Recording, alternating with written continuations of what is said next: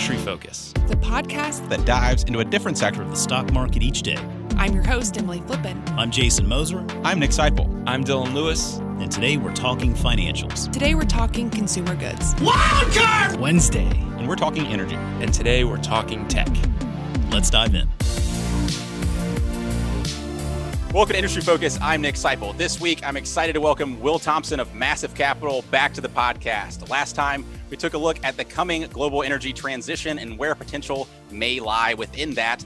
This time around, we'll be discussing how ESG strategies may be starving capital from the industries that are most critical to leading that transition. Will, thanks again for joining me. Thanks for having me, Nick. Great to have you back on. As I said in the intro, we're going to be talking about ESG investing today. I pulled a couple of numbers just to frame the conversation off the bat. As of the end of second quarter 2020, according to Morningstar, 534 index funds are focused on sustainability, overseeing a combined $250 billion in the U.S. That's quadrupled in the past 3 years, the investment in these types of funds. Morgan Stanley said earlier this year that ESG will, quote, define the next decade of investing. Will, you just wrote a paper entitled Failure to Impact: Are ESG Funds Delivering on Investors' Ambitions? Where do you think ESG funds are coming up short today?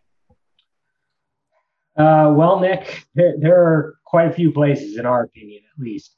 So the paper, which we'll make available to your listeners, specifically focuses on sort of what ESG ETFs are doing in regards to accomplishing investors' goals as they relate to climate change and the environment. So one of the things our research has found, and sort of the research of some third parties like the Forum for Sustainable and Responsible Investors and Morgan Stanley, is that sort of climate change is one of the primary issues for investors that are focused on ESG, and that perhaps even more importantly, those investors, the vast majority of them, believe that their investments can influence climate change. We, as investors in sort of difficult to decarbonize industries that think they have a role in this transition, we're quite interested by that. And so when we dug into it, what we found is that if you buy an ESG ETF, you're really not making much of a difference, basically, is what it comes down to. The ETF and the way it is structured, the vast majority of the time, you're simply getting an index that is ranked and weighted according to these sort of very odd ESG ranking scores, and that really you end up being heavily allocated to companies that are certainly not, sort of negatively impacting the environment in a significant way, but also they aren't really making much of a difference. And so ESG ETFs and a lot of ESG mutual funds that take a similar approach to integrating ESG into their investment process, which is sort of this scoring that occurs after evaluation has taken place. They're mostly allocating to companies like Microsoft, Alphabet, Apple, Walt Disney. These are great businesses by, no question about it, but whether they're really promoting sort of change in regards to the climate and creating impact is, another story altogether. Right. So it's this idea of avoiding maybe companies that emit into the world, but those dollars aren't necessarily directly reducing the amount of emissions being produced. Absolutely. So, I think as we sort of look out at all the businesses that one can invest in, what one finds is that a lot of emissions come from sort of these economically critical industries that need to continue to exist in a decarbonized world, whether that be cement or steel manufacturers, whether that is mining companies. And those companies attract no capital in an ESG investment product. And in fact are, sort of increasingly potentially becoming starved for capital. And those are the businesses, though, that require investment in order to enable a transition to a low carbon economy. Right. So you talk about in the paper this idea of two types of firms that fit into that category of companies that, aren't getting the capital they need, but if they're able to play they're going to play a role in this transition of the economy, assuming that they're able to, get the investment necessary. You break those up into transitioners and enablers. What do you mean by those two terms? Right. So you look at something like a steel company, right? And whether we are a low carbon economy or not, we need infrastructure, we need buildings. All of these, both of those things require steel inputs. Manufacturing of all kinds requires steel inputs. So steel companies need to continue to exist, right? And they need to transition from their current processes, which are often very carbon intensive, to a low carbon footprint. And that low carbon footprint may mean that they are powering blast furnaces with hydrogen. There are also other methodologies that people are coming up with. Maybe it means more investment in electric arc furnaces powered by hydrogen, hydropower electricity. Either way, we need steel, but the business needs to transition to a low carbon footprint. It's not that we can just avoid decarbonizing steel. It's that we need to invest in steel in order to decarbonize it. And investing more in Microsoft or Apple simply isn't going to accomplish that goal. Right. And so you look at the example maybe of electric vehicles, right? Massive amounts of capital has flown to that industry, to Tesla and other companies. And you've seen this industry develop in a way that it can really make an impact over this next decade, whereas you don't see that in some of these other industries. Absolutely. So, as you said, Tesla is sort of one of the great examples. All that capital flowing into Tesla and Tesla only, basically, has changed the direction of the entire industry. You now see every car company, and just last week, GM came out with their electric Hummer. Everyone is turning to electric, and a lot of it was driven by the capital flows that went into Tesla and the fear from everyone else that Tesla was going to eat their lunch. So a lot of people want, divestment strategies. They want to not be invested in oil and natural gas, not be invested in steel, not be invested in polluting companies. But the fact of the matter is that smart capital allocation to managers who are thinking about these problems in the long term is going to make a much greater sort of impact on solving the problem than just pulling capital from these businesses and allocating it to, again, businesses that sort of neither do harm nor good. And Tesla is a prime example of that. Yeah. So you talk about, the auto industry. Elon Musk comes in and has turned this into something that people get very excited about. Do we need someone like that in the steel industry and the cement industry that makes this a sexy industry to invest in? How much of that is the marketing of some of these industries? Yeah. I'm not sure how sexy cement can get, but it certainly wouldn't hurt. A little marketing acumen on the part of the steel producers, the glass manufacturers would certainly be helpful. Chemical industries, the list of industries that are significant emitters just goes on and on. Electricity and the transportation industry, the vast majority of the carbon emissions coming from autos, they make up a lot of the emissions, but only about 40% of global greenhouse gas emissions. And the rest of it comes from other industries. All those other industries have a Tesla in them somewhere. They have an Elon Musk in them somewhere. Is that person going to be quite as bombastic as Elon Musk? Probably not. But will there be significant returns? Absolutely. Yeah, so where do you go about identifying these opportunities, these companies that are on the cutting edge of developing these new processes to make whether cement production or steel production cleaner? How do you go find these businesses that are doing that? Yeah, so we tend to take a bit of sort of what we think of as a constraints-based approach. So we've looked at the IPCC and various different transition pathways. So the paths that think tanks and whatnot believe we need to go on to transition to a low carbon economy. And in those pathways, they often basically identify sort of like a carbon budget, right? So we can emit X amount of carbon between now and 2050 to achieve the goal of no more than 1.5 degrees or no more than 2 degrees. And you look at that carbon budget and you can say, okay, X amount can come from this industry, Y amount can come from this industry. You can sort of divvy it up and say within this budget, these are the constrained sort of points. There's no capital flowing to steel. There's no capital flowing to glass. There's no capital flowing to ammonia production methodologies that are low carbon. So within that carbon budget, we can then identify places where there is an opportunity for someone to either develop a new technology or an opportunity for instituting a new process or an opportunity for something sort of out of right field like carbon capture to make a significant impact.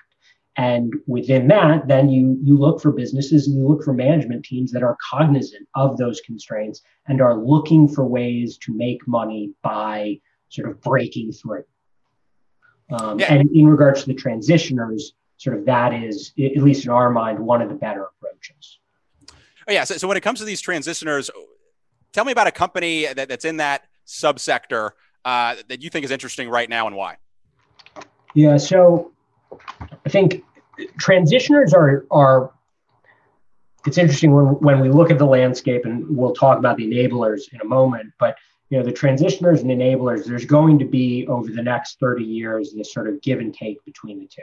And at any given time, the path forward, if you will, the path of least resistance for transitioning firms of one kind or another is going to be easier or harder.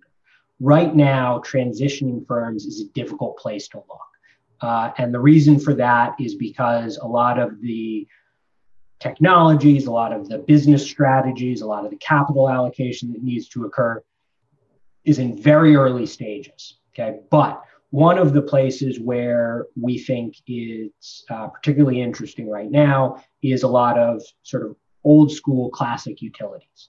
And specifically at the moment, at least, the European utilities are ahead of the US utilities.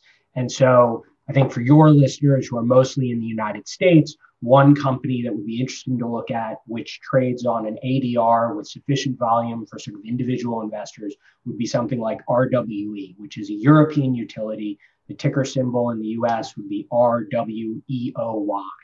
Okay, now what's interesting about RWE? So RWE is pivoting from being one of Europe's most polluting coal-based electric utilities into the third largest renewable energy producer in Europe, and thus one of the largest in the world, all as a result of this interesting asset swap that they did with E.ON, where they traded assets. Okay, and so what's happening is RWE has this huge pipeline now. They took all of E.ON's renewable assets and gave them a bunch of their transmission assets and a couple of other sort of bits and pieces here and there. And so now RWE has a giant pipeline of wind and solar, and that is going to result in sort of significant project pipeline growth going forward. There's going to be a premium in the market on what it is they're doing. There's going to be multiples expansion because the earnings quality versus, say, running a coal utility is going to increase. So there's going to be fundamental-based catalysts that drive EPS growth and drive free cash flow growth. And then there's going to be a resulting sort of market premium based on multiple expansion. So you look at who their competitors are going to be once they finish this transition, which is going to take a couple of years. And it's going to be companies like Ørsted or EPD, both of whom trade at significantly higher multiples than RWE. So I think RWE and other European utilities that are clear on the fact that they are transitioning to renewable power producers as opposed to more traditional utilities that trade as an ADR in the United States are a great opportunity. So why is the European opportunity, why is that a more attractive market relative to the US right now? Right. So, and we kind of see this these days all over the place, but politics is playing an increasingly sort of important role in everybody's life, sort of in everything. And tackling climate change is one of these issues that every time we address a problem, it touches people, it touches businesses, it touches policy and politics. And so the regulatory role that governments play in the transition and in the industries that are sort of the highest polluters is quite high. And government plays an important role in those industries because they have historically been polluters. And from a regulatory perspective, the path forward for capital allocation for management teams is much clearer in Europe. when you go to invest a couple $100 million to $1 billion in various different projects, you sort of want clarity about what the regulatory regime going forward is going to be. And because there is sort of a consistent thought process, or at least a relatively consistent thought process in regards to climate change in Europe, the regulatory environment is just much more settled over there for the utilities. And it is becoming more settled for some of these other industries, and the path forward for some of them is becoming a little clearer also, especially with some of the new regulations and new programs arising out of COVID-related stimulus earlier this year. So it's much easier to forecast the pathway because that regulatory environment's much clearer. Whether it's easier to forecast or whether it's easier to see sort of multiple possible scenarios, I'll leave that up to individuals. We believe it's easier to see some multiple possible positive scenarios in Europe than it is in the United States. While we're talking about utilities, you wrote recently in your most recent investor letter about this conundrum that utilities in the U.S. and other places are facing. Utilities are regulated businesses and often are on a cost plus model. What challenges does that present for a company as it transitions more towards renewables? Well, so it's kind of interesting, when you run one of these cost plus models, or you're in the sort of very contentious deregulated utility markets in the United States where margins are razor thin. The marginal cost of production plays an important role in setting, the electricity rates. Now that's the case in any market, of course, but it's particularly vicious in the utility market, if you will. And because renewable power has almost a zero marginal cost, right? You set up a solar panel, and once the solar panel is set up and everything's installed, all you need to do really is sort of keep it clean.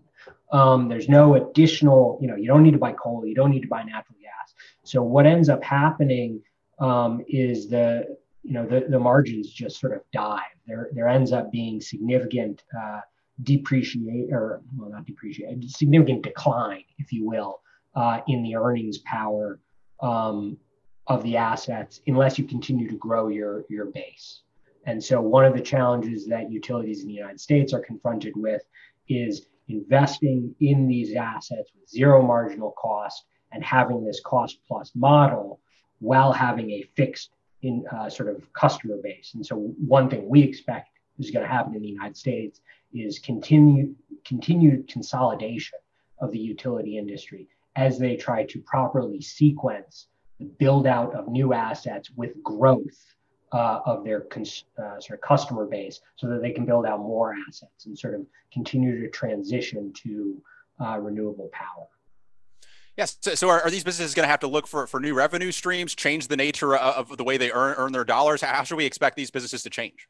Yeah, no, I absolutely expect that they're going to need to change some of their business models for sure. And we're starting to see some of that in different places already in Europe, less so in the United States, but some of what might be coming is being seen in Europe already, which is more of a back and forth flow of payments between companies and the utilities, whether the companies are producing electricity or whether they are acting as companies can turn off or run at certain different times a day and be paid for that. And that has value to the utility, and there's sort of more of a back and forth flow. They're also monetizing, various different real estate that they have, advertising, things of that nature. So they're coming up with new ways of making money, electric vehicle chargers. There's all sorts of new things. No one's quite figured it out yet. But there are a lot of companies trying lots of little sort of pilot projects all over the place. And so that's still quite unsettled, but that they will need to do something else and do something different is almost certain. Yeah, if you had to, as you look across the U.S., utility landscape, is there anybody who pops out to you as this is a company who seems to be on the right track or making the right moves?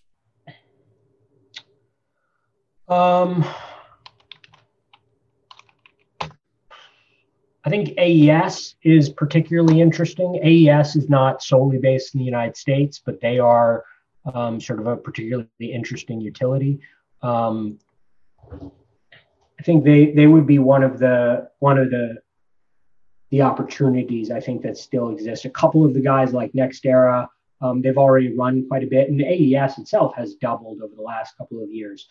So there are a couple that have gotten a bit expensive, in our opinion. But AES would be one, NextEra would be another. So. Right, and certainly those, if we're looking at consolidation, they can maybe use that stock price to help carry out some of that. Well, it's certainly a possibility, yeah. So that's those transitioners, these businesses like utilities, steel, cement, businesses that are already in existence that need to make some change to their process or to their business model in order to grow and participate in this energy transition that really needs to happen over these coming decades. When we look at enabler companies, how are those distinguishable from the transitioners? Right. So, I mean, obviously this is a framework we use to think. And so there's a little give and take here. And some of the enablers are transitioners themselves and vice versa. But we look at enablers as sort of the businesses that produce some product that quite literally enables all these other guys to transition, right? So Vestas Wind Power, they build wind turbines. A lot of enablers in our mind are metals. Okay, the transition to a low carbon economy is incredibly metals intensive, just in every way, shape, and form. So there are a lot of businesses that produce goods that enable others to decarbonize. At the moment, we actually see enablers as one of the sort of largest opportunities in the market. For whatever reason, they're just sort of running ahead of the transitioning firms and the constraints in the system that might result in significant moves upwards in those companies are often based on supply and demand dynamics that are a little easier to see at the moment than for the transitioning firms. Right. You've got this massive amount of capital flowing into, for example, electric vehicle companies. That requires a significant increase in production of batteries, which requires things like nickel, lithium, et cetera. Yeah, absolutely. So, I think the numbers for, say, Tesla car, 1,000-pound lithium ion battery, you're looking at, I think it's 25 pounds of lithium, 30 pounds of cobalt, 60 pounds of nickel, 90 pounds of copper, 400 pounds of steel and aluminum. It's a lot of metal that goes into these things. And the same can be said of wind turbines, and the same can be said of solar panels. And what is the level of investment in these industries today relative to the needs in the market? Well, it's not enough. So, you look at the mining industry, and I think our most recent statistics for where sort of exploration dollars go, I think comes from 2018. And it's something along the lines of 40% of exploration dollars still go to looking for gold mines. I've made plenty of money in gold mines. I like gold mines as much as the next guy. But the fact of the matter is that gold doesn't make doesn't make a difference one way or the other to the transition. Whereas finding the next great copper deposit, we've gotten lucky in the last couple of years, and companies like Ivanhoe and Turquoise Hill have found some big deposits in Mongolia and the Democratic Republic of Congo. But finding a copper deposit and bringing it to production is very difficult. Nickel, even harder. Lithium, we've got plenty of lithium. Lithium's less challenging. It's more about picking the right company. But graphite's a particularly difficult business also. So there's a lot of investment that's got to go into these things. Aluminum, we don't have a lot of shortages or problem finding the inputs into aluminum, but the process of making aluminum is perhaps the most carbon intensive industrial process that we have on Earth, if you will. And yet aluminum is the single metal that is most consistently in all renewable technologies. So solar panels, for example, the entire frame is made out of aluminum. Cars increasingly, to sort of lighten their weight, have aluminum in them. Wind turbines, they've got aluminum. It's sort of just everywhere.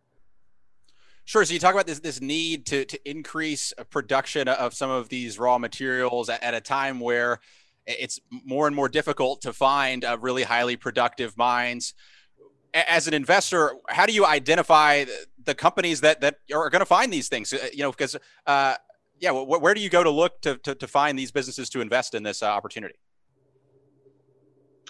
Well, I mean, the easiest thing to do is to sort of pick your commodity first, and then just start listing out the companies that exist on the market. And everyone, especially with mining firms, everyone's going to be comfortable playing in a sort of different point in the company's life cycle. So you've got junior miners up in Canada that they're nothing but geology. If you can assess geology and geological risk, that is a great place in the development curve of the mine to play. I would argue that probably most people aren't capable of assessing geological risk. And we as, largely mining investors, we spend, as much as 40% of our portfolios in mining at any given time. We don't even invest in sort of geological plays very often. Only when there's a management team that we really know well and we really can trust do we do that. That's a very difficult place to play. And if you want to create a portfolio of those types of companies, the answer would be you need to spend a lot of time doing research and put together a portfolio of probably 20 or 25 of them. It's much more of a sort of venture cap game than it is a concentrated portfolio.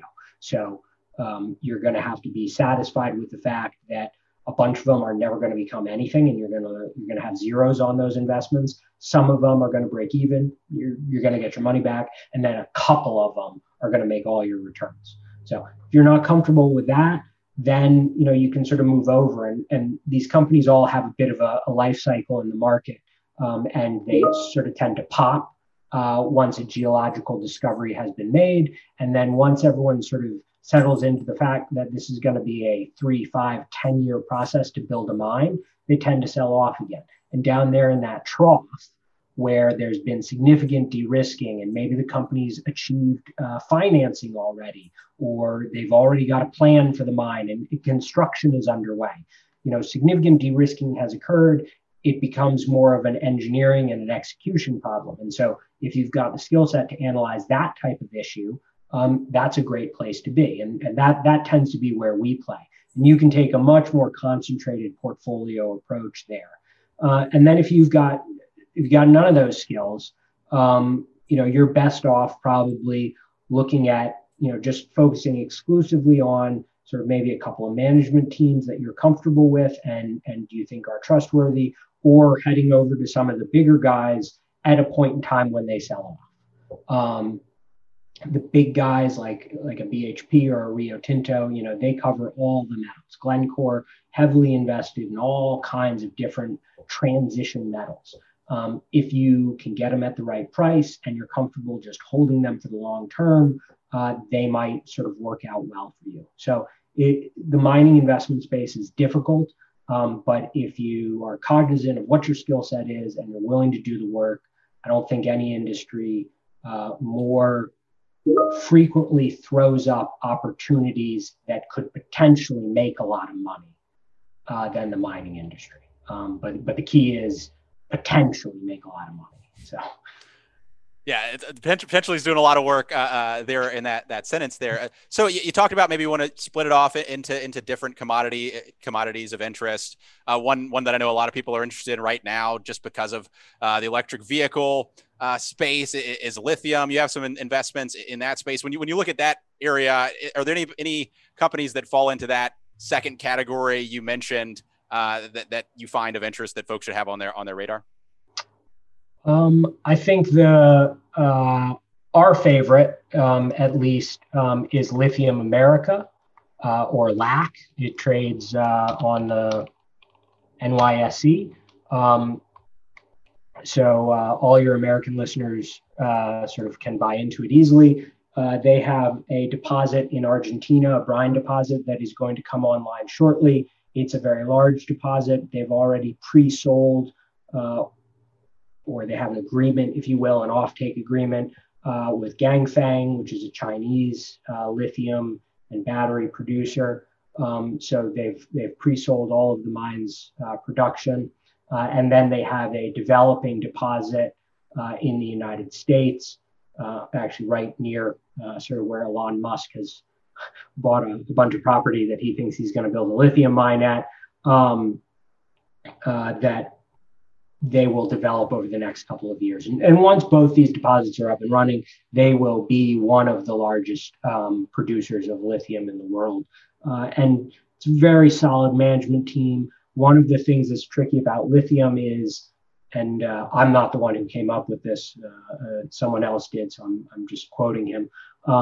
Lithium is more of a chemical business with a mine attached than it is a mining business. So the actual processing of lithium is quite complex and quite important. And so you need a management team with significant experience. And the LAC management team all comes from Livent, FMC, and Albemarle, which are sort of the three big lithium producers who have been in the business of producing lithium for many years and sort of know how to take this rock and turn it into a useful chemical, basically. Yeah, you mentioned earlier this idea that we actually have a decent amount of lithium. Is that processing and those grades of the metal, is that really the distinguishing factor here? Yes, absolutely. So no shortage of lithium out there. The question is whether you can take it and turn it into the grade and type of lithium that a particular battery producer wants. And all the battery producers seem to have slightly different, the broad chemistries are roughly the same. But every producer requires a slightly different tweak, it seems like, to their lithium. And so being able to produce just what that battery producer is looking for is quite important. So Lithium America, LAC, is one to keep your eye on. As you look at some of these other metals, nickel, copper, aluminum, what are some companies in those categories that maybe jump out to you? Well, in the copper space, for the very intrepid, we still think Turquoise Hill is a fantastic opportunity. TRQ is the ticker symbol. Turquoise Hill has been a bit of a challenged asset, and they are not at production. Well, they've got an open pit mine in Mongolia. The open pit mine also has an underground mine that's being developed. The underground mine will come online in the next couple of years. It'll be quite an interesting and unique mine because of the scale at which they're operating what is called a block cave mine. It's going to be one of the largest block cave mines in the world. And block cave mining just happens to be a very challenging sort of approach to mining. But that it is one of the largest copper deposits with just great grades and great gold, sort of gold byproducts, is certainly true. It sits there on the Mongolia border with China, so their primary customer is right there. Buying it right now, I think you're getting it pretty cheap. There are absolutely risks involved, and there are some political risks involved with the Mongolian government. You are partnering very much so with Rio Tinto, who owns 51%. And sort of every 6 months is rumored to be coming up with some sort of scheme to take over the entire company at a discount to its current market cap. Might that come to pass? It theoretically could. Our bet is that if they do, you at least get paid a little bit of a premium from here. So we think Turquoise Hill is interesting. Another great one is Ivanhoe, which a guy by the name of Robert Friedland discovered the OT mine, which is owned by Rio Tinto. He's also the sort of discoverer of the Kamoa-Kakula mine in the Democratic Republic of Congo, which is owned by Ivanhoe. It is just this most spectacular copper deposit I've ever seen. The grades are many multiples the grades of basically all other copper deposits around the world. They will be the lowest cost producer on the cost curve, save for a couple of these copper mines that have just absurd gold byproducts, is absolutely true. That no one can produce the scale of copper that they're going to produce at the cost that they're going to produce it at is almost certain. Yeah. So given these dynamics that we talked about earlier of, I think everybody believes, and you see governments taking steps that will require energy transition, move to renewables, move to electric vehicles, et cetera. And all these inputs are going to be necessary for that to take place. Why are these companies still a compelling valuation in your view? Like, why hasn't the market realized this? It seems obvious when you lay it out there. No, I mean, look, you look at something again like Turquoise Hill. Turquoise Hill has had a challenge past. And I think that challenge past, which is still, it still weighs on the company. They still, the underground mine is still not up and running. That they need to go out and raise some additional capital and will dilute shareholders currently who own it is certain also. Okay, so there are absolute drawbacks. That everyone sort of in the mining space, or a lot of people in the mining space, got burned on copper miners and gold miners and iron ore companies, within the last 5 to 10 years is also certainly true.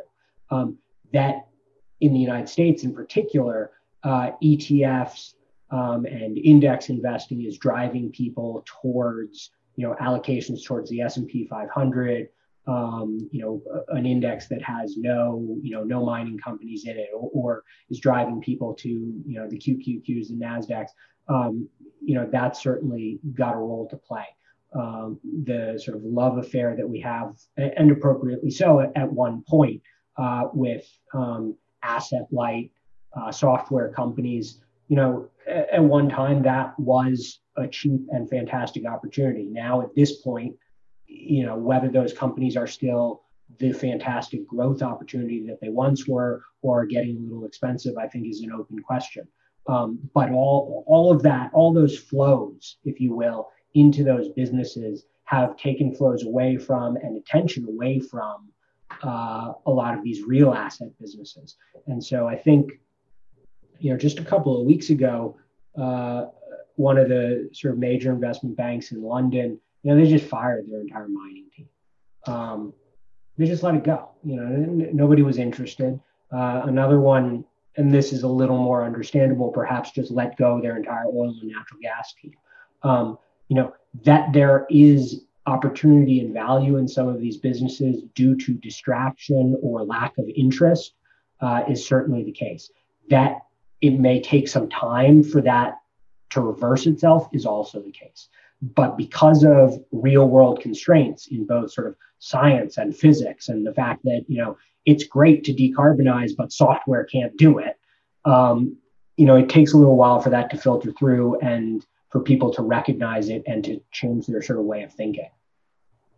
Right, certainly. Until this these EV markets, et cetera, mature to where the demand catches up, it's not going to trickle down to these suppliers. Yeah, no, absolutely. I mean, I think lithium and cobalt have both had sort of a rocky history as of late, with a bubble in both that definitely burst, and part of that was driven by sort of excitement about EVs and then them not sort of panning out the way people thought they would.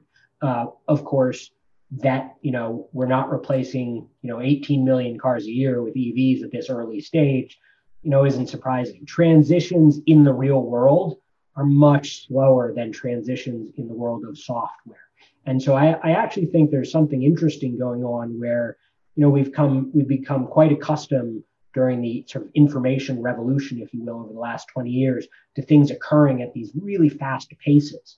Of course, when you have real science and engineering challenges, those things don't change quite as quickly. How many miles and how much time do you need to run a car before you're comfortable selling it to the public? Or how much time does a test plant for some new, chemical process or energy production methodology need before you're comfortable spending $1 billion building a full scale? Building a mine, copper mine takes 10 or 15 years to build. So these transitions are occurring at a pace that is slower and will continue to be slower than people think, in part because we've gotten so accustomed to transitions occurring so quickly. Right. I mean, it takes a long time to begin with. Plus, you need the capital to do so. Do you think that this shift of capital flows is pushing back the pace of transition further than it would have been otherwise? To the degree that management teams are looking at, and we all know that they look quarter to quarter, and we'd like everyone to look, sort of long term, but they don't always do that. And they're incentivized. Sometimes they're incentivized properly, sometimes they aren't. To the degree that management teams are just looking at their company stock quarter to quarter, they're just not going to go out and make, big, bold strategic transition decisions or make big, bold capital allocation decisions. And so to the degree that capital continues to flow away from them rather than into them, yes, it'll slow down the transition. That you can say mine copper or mine nickel or produce steel in a economically and environmentally sustainable way. And they both have to be sustainable. The economics and the environment both need to be sustainable. That you can do it is absolutely true. That these companies have the footprints already to do it is less true. So they need to make large capital allocation decisions. And with large capital allocation decisions, you need, a shareholder base who's willing to stick with you, who's willing to look long term and sort of empower management to make these bold decisions that in the end, some of them are not going to work, but some of them are going to be really value creative. Okay? It isn't just going to be buying back shares. You're going to create real value that grows the business. Yeah. So we talked earlier about how access to capital is impacting some of these companies. This year, we've seen this huge rise in SPAC investing as a new way to get capital to companies. Particularly, it's been late stage software companies as well as some pre-revenue electric vehicle companies. Do you see that as being an avenue that could solve this funding problem for mining companies? So there are a couple of rare earth metal SPACs, or at least one that I can think of, that in that particular case, it's an appropriate sort of medium to come to market. Seems a reason, I can't critique it, if you will, right? That SPACs represent a potentially interesting path forward for clean energy technologies more broadly, I think is the case. That SPACs have a few issues of their own that we're currently seeing some people resolve by sort of not allocating shares to owners as cheaply and or sponsors of the SPAC as cheaply as has historically happened is the case. I think is an important part of whether SPACs become a path forward for a lot of these clean energy technologies. But the historical way that new technologies have been financed, the VC route, is a bit of a difficult route for capital intensive projects.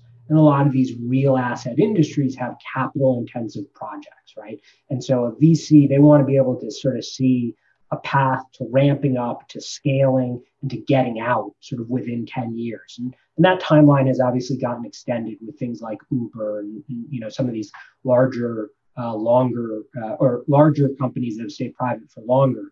But that they want to see a path to getting out and scaling is certainly true. And that's much harder with a real asset industry, that you can sort of have a technology and then come to market via a SPAC and have a real, significant source of capital, a couple $100 million right off the bat to build pilot projects that you can, show potential customers is potentially quite value added. And it's a potentially interesting path for a lot of clean energy technologies. Certainly, I guess it escapes that VC problem of you need to be able to see incredible growth. And, this idea, Peter Thiel wants to own the entire market. I don't think you're ever going to own the entire market for a commodity. So it's a little bit different value proposition there. Yeah, absolutely. Very much so. You mentioned rare earths. We see this industry pop up here and there. I believe it was maybe a decade ago was the last time it had super high interest. Just this month, President Trump signed an executive order declaring a national emergency in the mining industry aimed at boosting domestic production of rare earth minerals, reducing dependence on China. What do you make of rare earths? Do you think that this is something that folks should be paying attention to, or do you think it's overhyped? I think it's overhyped. One of the things that's quite tricky with commodity businesses and sort of understanding the supply and demand dynamics is that the size of the industry versus the scale of the producers and what they're capable of producing can create these weird dynamics. So the rare earth metal market is extremely small. Okay, so the SPAC that is coming online, MP Materials, owns Mountain Pass out in California, which produces neodymium and praseodymium, and hopefully I pronounced those correctly. The total market for those metals is 34,000 kilograms a year. Kilotons or kilograms a year. Must be kilotons. They're going to produce somewhere between the single mine when it's fully up and running. They're going to produce something between 15 and 20% of the global market. So they're just going to drop basically 20% more supply, or 15%, somewhere between those two, into the market. And because it's so small, the ability to absorb that new supply as it comes online is quite constrained. Now, the hope with rare earths, of course, is that electric cars and various electrification technologies grow exponentially and absorb it. But as we've already seen, say with lithium and cobalt, getting that timing sort of just right is quite difficult. And frankly, it's not that you can get the timing right. A company might get lucky and happen to bring on its mine at just the right time, but that management can foresee with enough clarity that they can sequence bringing a mine online at just the right time. It's just nonsense. That there is a theoretical long-term opportunity in rare earths, I'm willing to absolutely entertain that proposition. That I have yet to see a rare earth mining company that was a continuously profitable and value creative business. I just haven't seen one. Now, admittedly, there aren't that many, but Lynas Corp, which is in Australia and is sort of like the largest publicly traded rare earth miner. If you get your timing just right on the equity side, you'll make some money, because from time to time, they make money.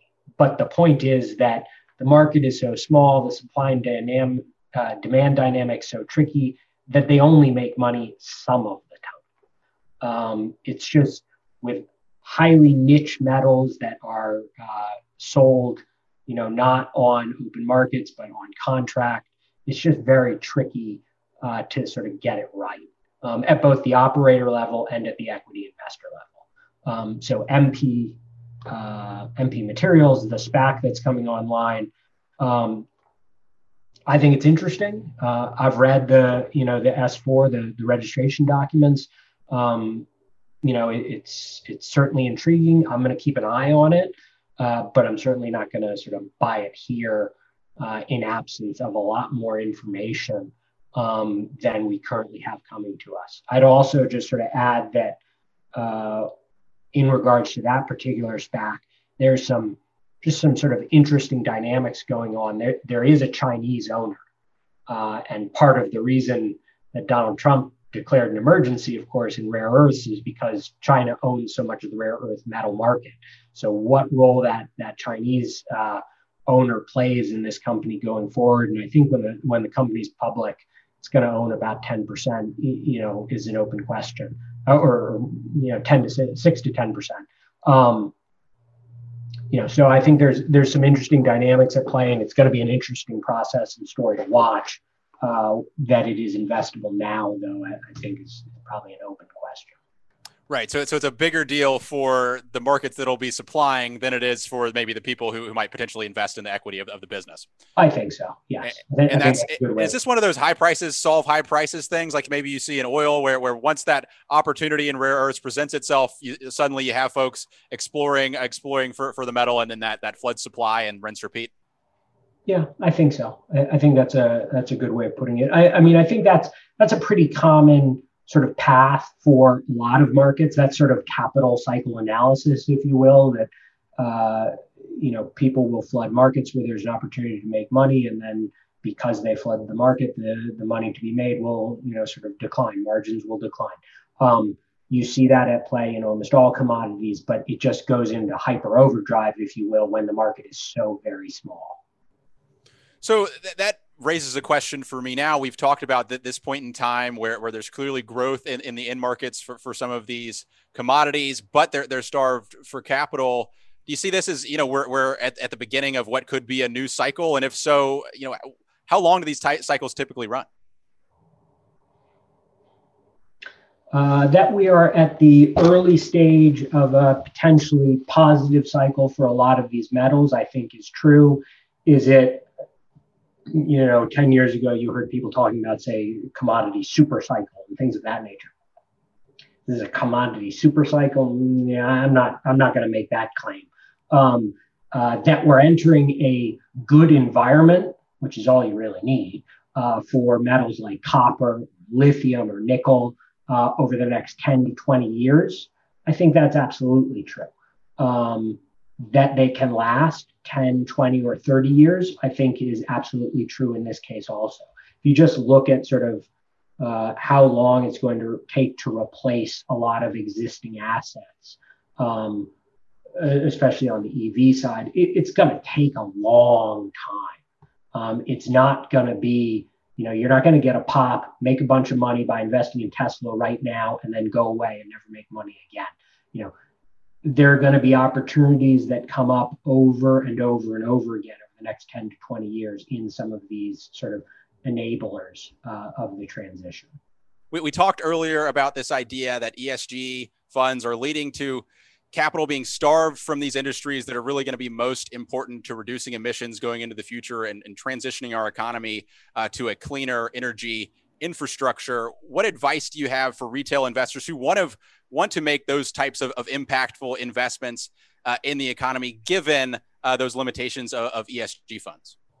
Yeah, so I would again, emphasize sort of looking at the world of carbon emissions in a bit of a constraint-based framework. Look for those those pinch points. Look for the places where there is a lot of carbon emissions, a lot of greenhouse gas emissions, and no one is trying to address the problem, or the solutions to the problem are not attracting any attention, right? So, everybody's looking at the auto industry right now. That there will be money made in it is absolutely certain, but that you, the individual sitting there doing research on your own, are going to find the next great opportunity is probably unlikely with all the eyes that are on it. So, look to some of those out of the way industries that feed into solving the problems in some of the industries that aren't attracting the attention. So the steel industry, the cement industry, the glass industry, the chemical industry is a huge carbon emitter, and we use chemicals everywhere. Chemicals aren't going anywhere, okay? Everyone needs paints and laminates and glues and sealants, okay? These things, I look at my desk and every product has some sort of chemical in it somewhere in some way. How are those industries going to decarbonize? Where are the opportunities in those industries? Where are the constraints that are preventing a transition? And who is looking at addressing those constraints? That would be my advice. It takes shoe leather, but good investing always does. Absolutely. These are the folks who there's not a lot of people competing in those industries, so where there may be some opportunities. Will, thanks again for joining us on the podcast. As this continues to play out, we'd love to have you back on again to talk about some other opportunities to invest in. Absolutely. I'd love to do so. As always, people on the program may own companies discussed on the show, and the Motley Fool may have formal recommendations for or against the stocks discussed, so don't buy or sell anything based solely on what you hear. Thanks to Steve Broido for mixing the show. For Will Thompson, I'm Nick Seipel. Thanks for listening, and Fool on.